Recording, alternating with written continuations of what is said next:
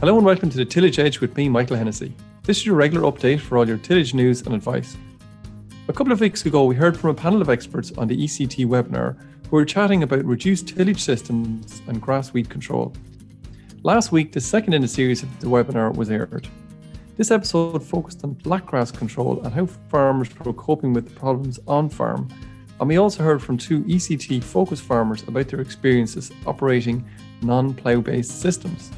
Garrett Culligan, a farmer from Louth who is practicing no-till system, gave his perspective on how to get the best from the system, and Michael Grace from North Kildare shared his experiences using a strip-till system. Both of these farms participated in an excellent questions and answer session, which is worth listening to again. Shay Phelan, a tillage specialist in Oak Park, chaired the questions and answer session, and in the first part was joined by Jimmy Staples, the ECT project advisor, Ivan Whitten, a tillage advisor in Kildare, and Michael Grace, the ECT farmer from Kildare. Shay first asked Michael, what was the biggest obstacles when converting from a plough-based system to a strip-till system? Well, it's not easy to establish crops in wet weather, but that aside, because we went from maybe 70% of one crop, which was wheat, to spreading out the workload throughout the year with a rotation, it kind of has balanced out. I wouldn't. Yes, there was ups and downs, but I don't look at it that way anymore. It's just a completely different way of operating now, and compared to what we used to do. And in terms of that, I mean, flexibility is probably the key thing that you have to. So have you fixed? You talked to Ivan there about your rotation, but it does have to be flexible given the system you're in. Would that be fair to say? It does, yeah. No, you can't set it in stone. You have to be able to change plans at short notice, maybe, or maybe leave a field until the springtime if weather's not right, because there is a downside. It's not as forgiving as maybe a plough-based system if you get wet conditions after sowing.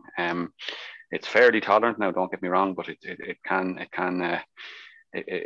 leave you with patchy fields. So we've kind of learned over the years what you can and can't get away with, and so you just have to be a little bit flexible.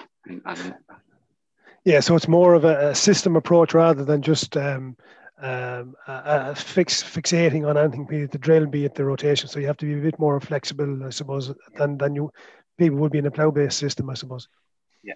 Also, if a crop ends up with a heavy infestation of broom or something, you kind of have to plan your next crop around it. It does happen parts of fields maybe that it's still happening. You know, you think you're getting on top of it in the field, and just whatever, Mother Nature just surprises you then, and you have, you know, if you don't get around to rogan everything, you might have to change your plans that way too. So.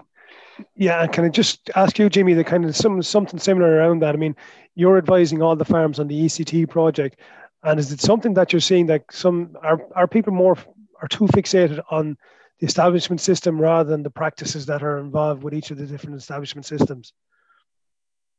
Yeah, I think it's sort of a question I get an awful lot is, you know, what's the best way? Like, should I be ploughing or should I be using a cultivator, or what should I be doing? And I think people do get a little bit hung up on the machinery side of things and how do I go about cultivating or whatever. Like, I think a lot of it comes back to what Michael is saying. It's like to getting rotation right, getting your soil fertility right, getting all those different management aspects of your system in place and getting them right. They're far more important than actually maybe fixating. Obviously, you have to get a crop established, and you need to get a good crop established in order to make a few pounds. But I think there's a lot more to it than just the actual how you're establishing your crop. Definitely, yeah.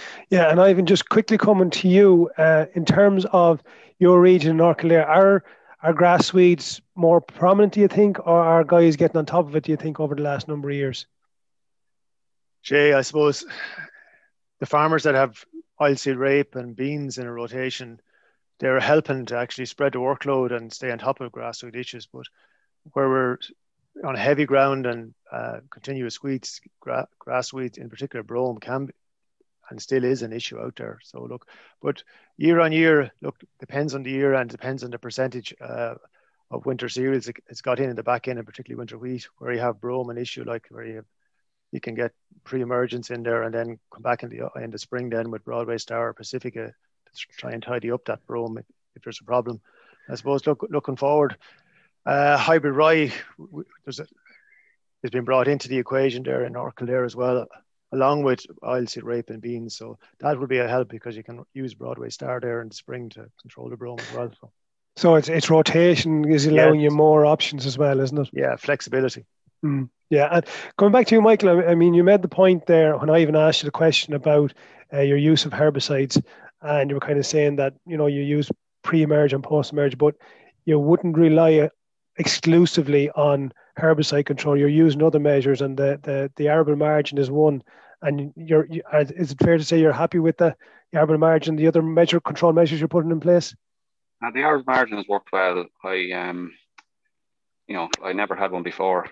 I was in the project, and it just keeps once you top it, it keeps the broom is always kind of in the ditch and it just keeps it away from the crop. It's much easier to keep a headland clean, I feel. Particularly if you have a problem, I'd recommend anyone give it a go. I know it takes up a bit of takes up productive land, but I wouldn't go back now. I'd keep the one I have and probably sow more. That's my plan. And I mean, you top it continuously then during the summer, I presume, and stop seed return going to those areas, I presume.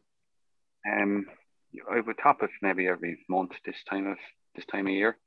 When the growth is at its heaviest. But yeah, you try to stop the grass seeding out. Jimmy, just coming back to you then as well, from the point of view of the different control measures, should guys be out there trying to identify grass weeds now, or when is the best time to try and identify the grass weeds and put control strategies in place? Yeah, I think now is a great time because the heads will be out on all these grasses, and generally they're going to be above the crop regardless of whether you have a winter barley or winter wheat or what it is. And it's a great time because when they're headed out, it's probably the easiest time to control them. You still have control options with some of them, like Rogan and things like that are there, where you have small numbers. Rogan is some of the best time and the best money you can spend because it'll prevent seed return, which is key to prevent these from being problems going on forward. So I suppose just something I've noticed this year, and I've been in crops, particularly winter barley, where the final spray has gone on and the gate is closed, and maybe lads have been in the crops in the weeks, and I've come across cases where you're finding canary grass shooting up above it and things like that. And this time is really important time to get back into crops. Don't just close the gate once the work is finished. Walking your crops at this time of the year, coming up to harvest time, can be some of the best time you'll spend in your crops.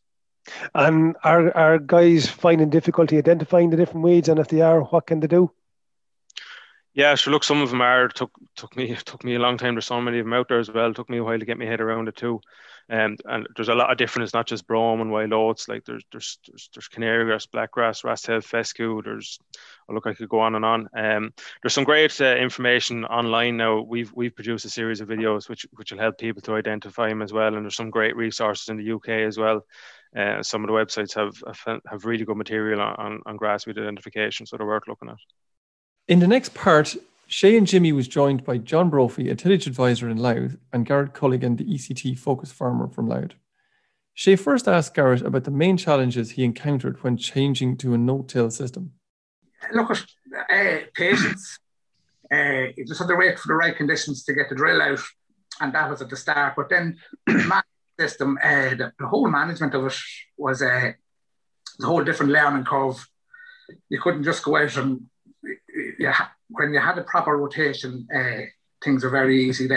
Were easier to walk. Like you couldn't just at the start we were going around and we were saying, look, if you had a good year of winter barley, you grow another crop of winter barley. We'd often 3 crops of winter barley in a row, and that's what led to we had more sterile brome coming into the farm because of a bad rotation. So you had to look at the whole system with a 5 years. 6-year rotation, and it was down to management that really changed a lot of things and helped with a lot of the problems on the farm. So you were saying, and I think again it's probably a mistake a lot of people tend to make, is that when they change system they just look at the drill only, but you were making the point there that conservation tillage really, it's a 3-legged stool. You're looking at the establishment system, you're looking at catch crops, and you're looking at rotation, and they kind of go hand in hand, and without one I think the whole thing, would it be fair to say, would fall down. Yeah, look, we weren't using cover crops either at the start, and that when we added the cover crops, we started with just winter cover crops, and then later on when we moved to no-till, we were putting in summer cover crops. And look, in an ideal world, I'd love to have all, after the combine left the field, we'd love to have all the fields sown with the summer cover crop, and it leaves you with more flexibility in what you can do. It keeps the ground covered, so it's easier to change the rotation then. once you have a cover crop in the ground. But that was one of the biggest changes, just going cover crops again. Yeah, sorry, go ahead. The cover crop, like at the start, we weren't cutting back on inputs, which we were spending a little bit more on weed control at the start because we had enough experience on how to handle simple meadow grasses at the start, and then steroid brome then later on after a couple of years of bad rotations. So when we got into no-till then, when we started moving less soil, weed spectrum changed. We had less steroid brome, we had more willow herb, and then as Jimmy was saying, the rat's tail fescue there has come in now. It's not too bad yet, but you just have to be aware of it. But I think in the next couple of years, we are going to see a change in the weed spectrum on the farm, and just to be aware of it and not to cut back an input straight away, just do it gradually. That's what we're doing over the years. Yeah, and I suppose your use of cover crops is something that's fundamental to the whole system up there, and it's kind of at odds to what some people have done who are in Glas, who are planting the cover crop just before the closing date of the 15th of September. You see them, and the guys in Base Ireland, I suppose it's fair to say, see them as a key tool, and you're trying to get them established as early as possible after harvest. Yeah, look, at the earlier you can get them in. Winter barley's great. You're cutting your barley in the 20th of July, get the straw off. You'll have a cover crop in before August. And that's a perfect place for a summer cover crop. You'll get 2 months of cover in the ground. It is hard to justify a summer cover crop. You can spend up to €30 an acre on seeds. We've gone down to €8 an acre with the summer cover crops. Just low rates of mustard. The earlier you go, the lower the seed rate you can get away with. Look, as you cut, we've often went to 3 kilos of mustard in a mix. It's very little, but it does cover the ground. Mm. Two quick questions on that, Garrett, as well. In terms of sowing those cover crops, number one, do you bale or chop the straw? Which does that allow you in earlier? And secondly, what system do you use to sow the cover crops? I'll answer the second question. Sorry, the CO4 drill is what we have on the farm for doing min-till and no-till, and it sows the cover crops as well in the no-till. I think if we sow the cover crops in the no-till, it's easier. You could less diesel, and your soil structure, you're not ripping up the ground. Your soil structure is there. You're not getting a massive flush of weeds, and the cover crop is able to hold them out. So you don't. Sometimes when we were ripping the ground too much, it actually happened to me one year. We had to go in with a graminicide and a cover crop because there was that much steroid brome in it. So it's just to get, when you have a nice, the less you move the clay, the less weeds you will have. And do you chop the straw? Yes, look, we would have chopped a lot of straw over the years. Again, rotation. There was some of the wet years we would have chopped most of the straw on the farm. We do have a good market for straw, but I was saying, if straw is worth, if I'm not getting €60 an acre into the hand, definitely chop it. And now this year that'll change with the straw chopping scheme. It's tricky, if we're showing oilseed rape, chop straw isn't ideal. You're going to take the straw off the ground. It's a good rotation to have around the farm. It has, most of the land here at home hasn't seen any P's or K's in 8 years now, and it's down to chopping straw and cover crops. So they're supplying the nutrients to you. Yeah, supplying the nutrients, yeah. Listen, look, you're not going to get it in the first year. It's not a one. It's a long term. Yeah, and I think you made the point off camera. It's a long term strategy. It's not a quick gain. So it could take a couple of years before you see the real benefits of it. Yeah, listen, thanks for that, Garrett. Jimmy, just moving over to you. I mean, again, you were talking about rat's tail fescue there, which is a grass that probably not a lot of people will be familiar with. You might just kind of give guys a few pointers how to control it and how to identify it, maybe. Yeah, it's fairly uncommon here, really. It's an autumn germinate, and and it's quite a shallow rooter as well. I think that's probably one of the reasons why we don't see more of it, because a lot of lads are either ploughing or they're going deep cultivation with a grubber type machine. So it's a very narrow, tall grass weed. The seed head on it, for all, just looks like a little bit like a rat's tail, where it gets its name from. From a control point of view, it's generally an autumn germinator, so spring cropping is a good option. It's actually naturally tolerant to a lot of the ACCA's herbicides, so the likes of your Axel Pro, your Falcon, and your Stratus Ultra, you're probably going to get very limited control with them, which is another thing to be mindful of. The other thing, I suppose, it has a relatively short life. The seeds have a relatively short life in the seed bank, so 2 to 3 years. So if you can prevent seed return, you should find it you'll get control of it quite quickly. So and you were making the point there as well, Jimmy, and part of Garrett's cultural control methods of it is a switch to spring cropping will reduce down the well, it should help to reduce down the problem a little bit. Yeah, well, like spring cropping is a great option to have in your rotation, and Garrett, as Garrett and Mike were saying, having that bit of a flexibility to allow yourself to put in a spring crop where you have a high weed pressure, it's a great option to have, because again, you're sowing out of that germination period. The likes of spring barley is very competitive, and it'll help to prevent a lot of these weeds from germinating and from producing seed as well. So it's a good option to have. Yeah, and John, just over to you as well then. In County Louth, are you seeing much more problems with grass weeds, not just sterile brome, but other grass weeds is up there as well? Yeah, sure. There is problems there with grass weeds, I suppose, probably more localised. I suppose it's just down to maybe farmers being vigilant as to what they have, maybe walk their crops. Maybe now is a good time to get out and walk all your crops while grass weeds are there. I know we've seen a bit of blackgrass. And I suppose it is important to get out and see that if you have it or don't have it. And now is the time to know that it's there, to put in a place a plan for next year, and also maybe for harvest time then, maybe around machinery and machinery hygiene. And do you think, are they new problems of emerging farms, or have they always been there, but people are just more aware of them now than they would have been, say, in previous years? It's hard to say. It's new problems to some extent, but probably have been there maybe in the past, but maybe people haven't been aware of it. Maybe in the past, maybe difficulty to identify weeds. Just maybe the weather this year seems to have maybe showed up the problem maybe a bit more, and maybe just that quick growth earlier there in the summer or late spring. In the final part of the webinar, Conor O'Callaghan, a tillage advisor from Dublin, joined the rest of the panel: Jimmy, Gareth, Michael, John, and Ivan. Shay first started by asking Jimmy about the distribution of blackgrass around the country. We did a survey. We tried to do a survey last winter just to try and get a handle on how much blackgrass is in the country and whereabouts in the country it is. And Conor is probably in the worst affected area. The northeast, or North Dublin, Louth, and Meath would definitely have the highest level of case or populations that we're aware of. There's a problem there around sort of East Cork, down that way, up or down around Clonmel and Tipperary. Kildare has its fair share of it as well. We've come across another few cases here in Wexford too this year, and I think this year just seems to be a grassweed year. Like every day I'm getting another phone call now about a population of blackgrass that's showing up in the field that it wasn't there last year, it wasn't there the year before, whatever it was. So it's very hard to get a handle on the exact numbers, because unfortunately there's probably a combination of things. Some people just aren't aware of it. Some people don't know how to identify it. Some people know it's there and they don't want to admit it. And some lads are just continue on regardless, even though you can see it. You might even see it from the road, if you know what I mean. So there's, I think we're only seeing the tip of the iceberg when it comes to the number of confirmed cases. I think there's an awful lot more of it around the country. And would you be thinking that it's a new problem, or has it been there for a while, do you think? I'd say it's going on a while.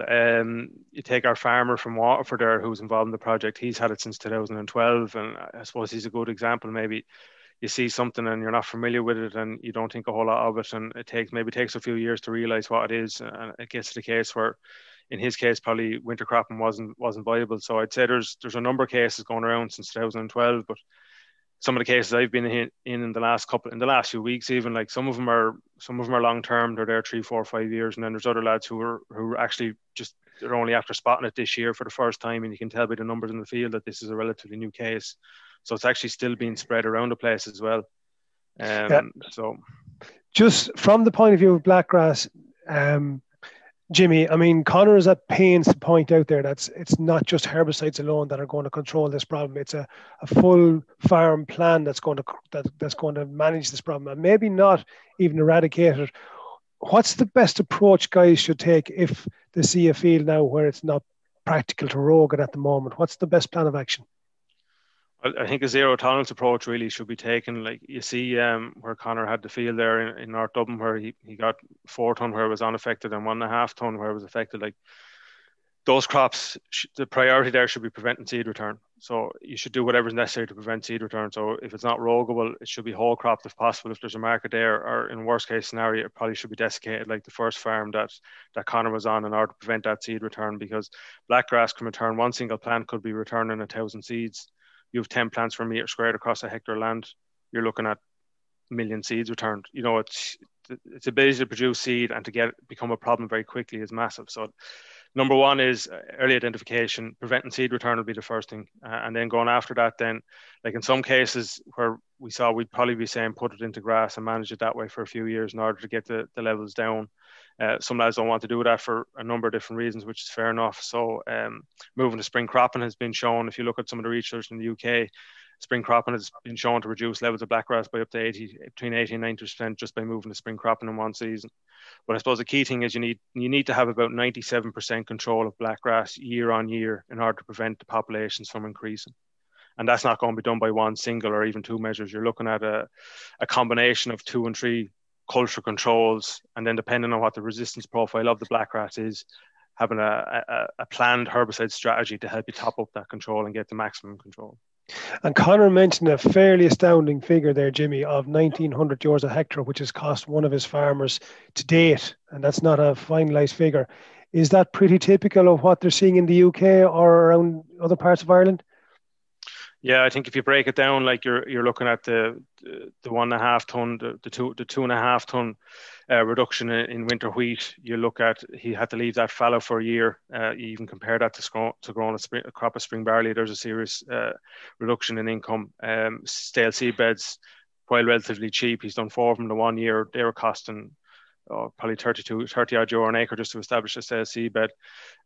He's putting in winter oilseed rape. Like, he's going to have to manage this year on year until he gets to a case where he thinks he's probably going to have to manage this for the rest of his life. Really, it's very hard to get fully on top of it unless you're absolutely preventing 100% seed return. There's no way of getting top of it. And I think even Conor made the point, I'm not sure whether you can still hear us, Conor, or you can come in, but he made the point on one farm where it was at rogable levels, he's still rogging that field 8 or 10 years after he first identified the problem. Yeah, and that's the management thing. Like, you just have to stay on it. One misstep or one missed opportunity to get control will set you back a year or 2 years from a control point of view. So it's very, very, very important to keep on top of that management, to be able to rogue out those plants, because maybe a lot of those farmers didn't have herbicide resistance on those farms, but that doesn't mean to say that those populations won't develop resistance. Like, if we've learned anything from the UK, there's over 90% of samples over there have ALS resistance now at this stage.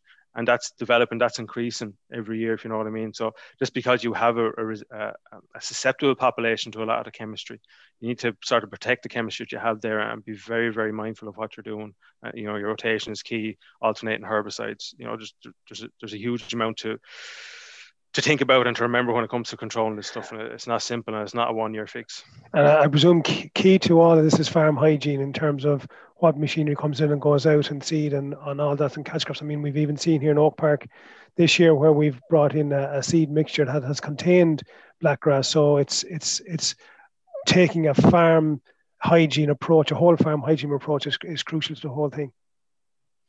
Yeah, absolutely. So, like, it's more than just it's everything. I suppose anything that's coming on your farm, you need to treat it as if it could be potentially introduce not just blackgrass, but any type of grass weed or other weeds into your farm. So whether it be if you're importing seed, if you're even home saving seed, be very careful where you're home saving seed from. You want to be sure you have a clean field.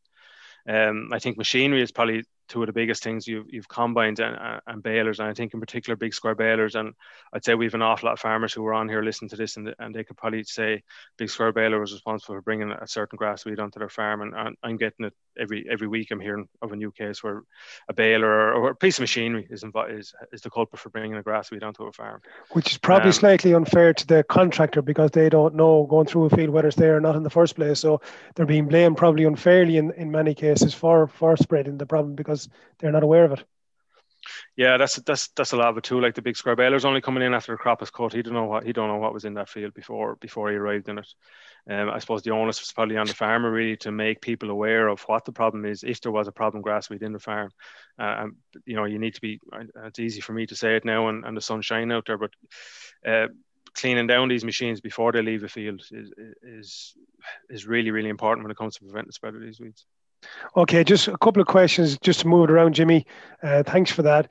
Just Michael, on your farm, question here from Jeremy: are you finding that the margins are creating problems with the crows, that they're able to break down barley and get into winter barley easy? Not any more than they would anyway. They're well able to make their way in, regardless of whether there's a margin there or not. So no, it doesn't cause any issues that way. And to Garrett, in your experience where you have oilseed rape in your rotation, what's the best cover crops to use? I presume mustards you have to be very careful where you put mustards in those rotations. Yeah, mustards and radish, look, they're all brassicas like oilseed rape. So, look, I wouldn't exclude them, but I've often put in half a kilo hectare of a radish in a mix. But once you have a good diverse cover crop, you're not going to really cause any trouble long term for oilseed rape down the line with club root. It happened years ago. We sowed a headland with spring rape just as a cover crop. We were sowing spring. It was a field of spring barley that failed. The headland failed, and 2 years later we sowed winter oilseed rape, and it was just that headland where the spring rape was riddled with club root. But that was just a single species on its own. So I think once you have a bit of diversity, you're going to, you're stepping away from the soil problems, soil-borne disease problems. Thanks for that, Garrett. Jimmy, as you can imagine, Blackgrass is kind of dominating the questions that are coming in at the moment. So a couple of questions here are kind of along similar themes. Where Blackgrass or crops infested with Blackgrass are whole cropped, can the seed follow through in farmyard manure or slurry?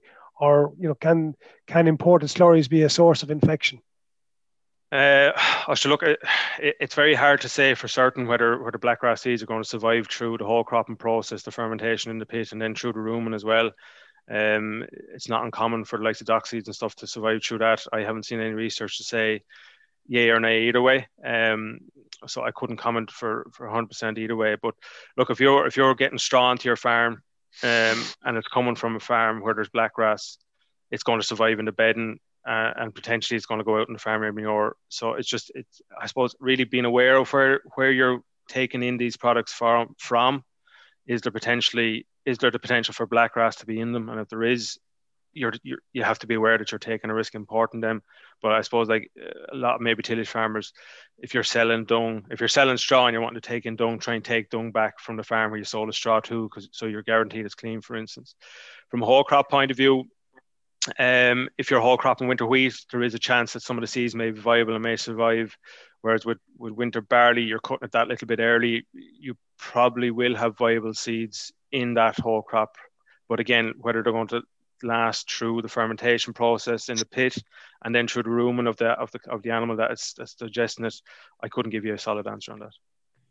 Okay, and two last questions are kind of a similar question. How likely is it that blackgrass survive from imported seed, be it red label seed or bird seed mixtures or those type of things? I should look. If we're importing red label seed, it's in the legislation. There's a tolerance for grass weeds in those seed lots. So there's a tolerance. It doesn't matter whether it's blackgrass or brown, whatever it is, but there's a tolerance written into the or the requirements or whatever. So it's possible, like unless you can actually go out and find the weed in the row after sowing, you can't tell for sure 100% either way whether it came in or not. Like you really need to find it that year it came in to be able to say for sure whether it came in the seed or it came in another way. So the potential is there. Again, it comes back to being aware of where your seeds is coming from. Like the AS3A and the seed trade here are very good. There's a zero tolerance for all these weeds. I think that's a very, very important thing to remember. Like if you're getting native Irish seed, there should be no possibility of any of these weeds coming in really. But it's when you're importing maybe red label seed from the UK or whatever, it's just very important to be aware of that there is potentially the potential for blackgrass or other weed seeds to be in those seed lots. Okay, and Conor, I think you've swatched seeds there with Ivan, yeah. Yeah, and after technology has let me down, but you've zoomed into Ivan's office, I see. Just a quick question for you: just how difficult was it for farmers to implement the strategies that you designed for them on the farms? Did it take a lot of convincing, or did they just go ahead and do it? Well, basically, they saw the problem that Blackgrass could inflict on them. So with what they saw could happen from other farms, it was a no-brainer to them that they had to do something, and they had to act. They had to act fast. They had to act fast, have a zero tolerance approach. And the big thing is identify the weed. If at all you're suspicious or you think you may have Blackgrass, just pick up the phone and either ring your advisor or ring Jimmy or ring myself to come out and identify it, get the seed tested, and then put the plan in place. Because there's no point bolting the door and the horse gone, because I've had farmers that had to put fields back into grass. It was the only answer. So it's the quick, get out there, get it identified quick, put the plan in place, get the seed tested, and go from there. And one final question. I know we're gone slightly over time now, but how important was it to get the Blackgrass tested to know which herbicides worked on it? Because people tend to rely on herbicides, but it's a whole strategy approach rather than just a herbicide. But resistance testing is key. It's key, and VJ and David and Jimmy below in Oak Park are doing great work with the seed testing. We get them the good viable. It's a key, very important to make sure that we get the good viable seeds for the test, and that's where we come in as to collect the samples, or the farmer can collect the sample and send them down there to get the profile of the population that you have in the field, and then you put your plan in place going forward then from the following spring after the seed has been tested. And then we put your 5 to 6 year or even further plan in place of alternating the chemistries, come up with the different strategies of what we can use to hopefully, between IPM strategy and chemical control, to reduce the levels of Blackgrass and stop it spreading and stop it becoming a major problem. Okay, thanks for that, Conor. Jimmy, last word to you then. In terms of the ECT project, where do we go from here in terms of grass weed control? I think what we're seeing on some of the farms, we're seeing it's very positive. We're definitely seeing, look, regardless of what your establishment system is, grass weed control is achievable in a practical way, and a lot of it is to do, as Garrett and Michael both say, it's improving knowledge, it's increasing awareness, it's the management, it's been on it the whole time. There's no real room for let up on it, but it is very achievable. And I would say anybody who has a question and it mightn't have been answered today, or if there was something that they want to discuss, just pick up the phone. My contact details are all on the website. If there's something they want to discuss, it doesn't matter what it's about, just give me a ring or send me an email, and I'll do my best to have a chat with you about that. So that's it for the Tillage Edge, and my thanks to Shay and all the panel, especially the farmers, Michael and Garrett, for the contribution. The full webinar with videos from the farms can be viewed on the Teagasc Crops YouTube page. The final ECT webinar takes place on Tuesday, July the 6th at 11:30 a.m. It centres around farmers in the south, with a focus on Italian ryegrass, blackgrass and bromes, and hears from those farmers who are practicing plough, min-till and no-till systems. So finally, don't forget, if you like this podcast, then recommend it to a friend or colleague, and as always, review and subscribe on Apple Podcast or Spotify so you never miss an episode, and for more information go to teagasc.ie. I'm Michael Hennessy. Thanks for listening. I'll be back next week with more tillage news and advice.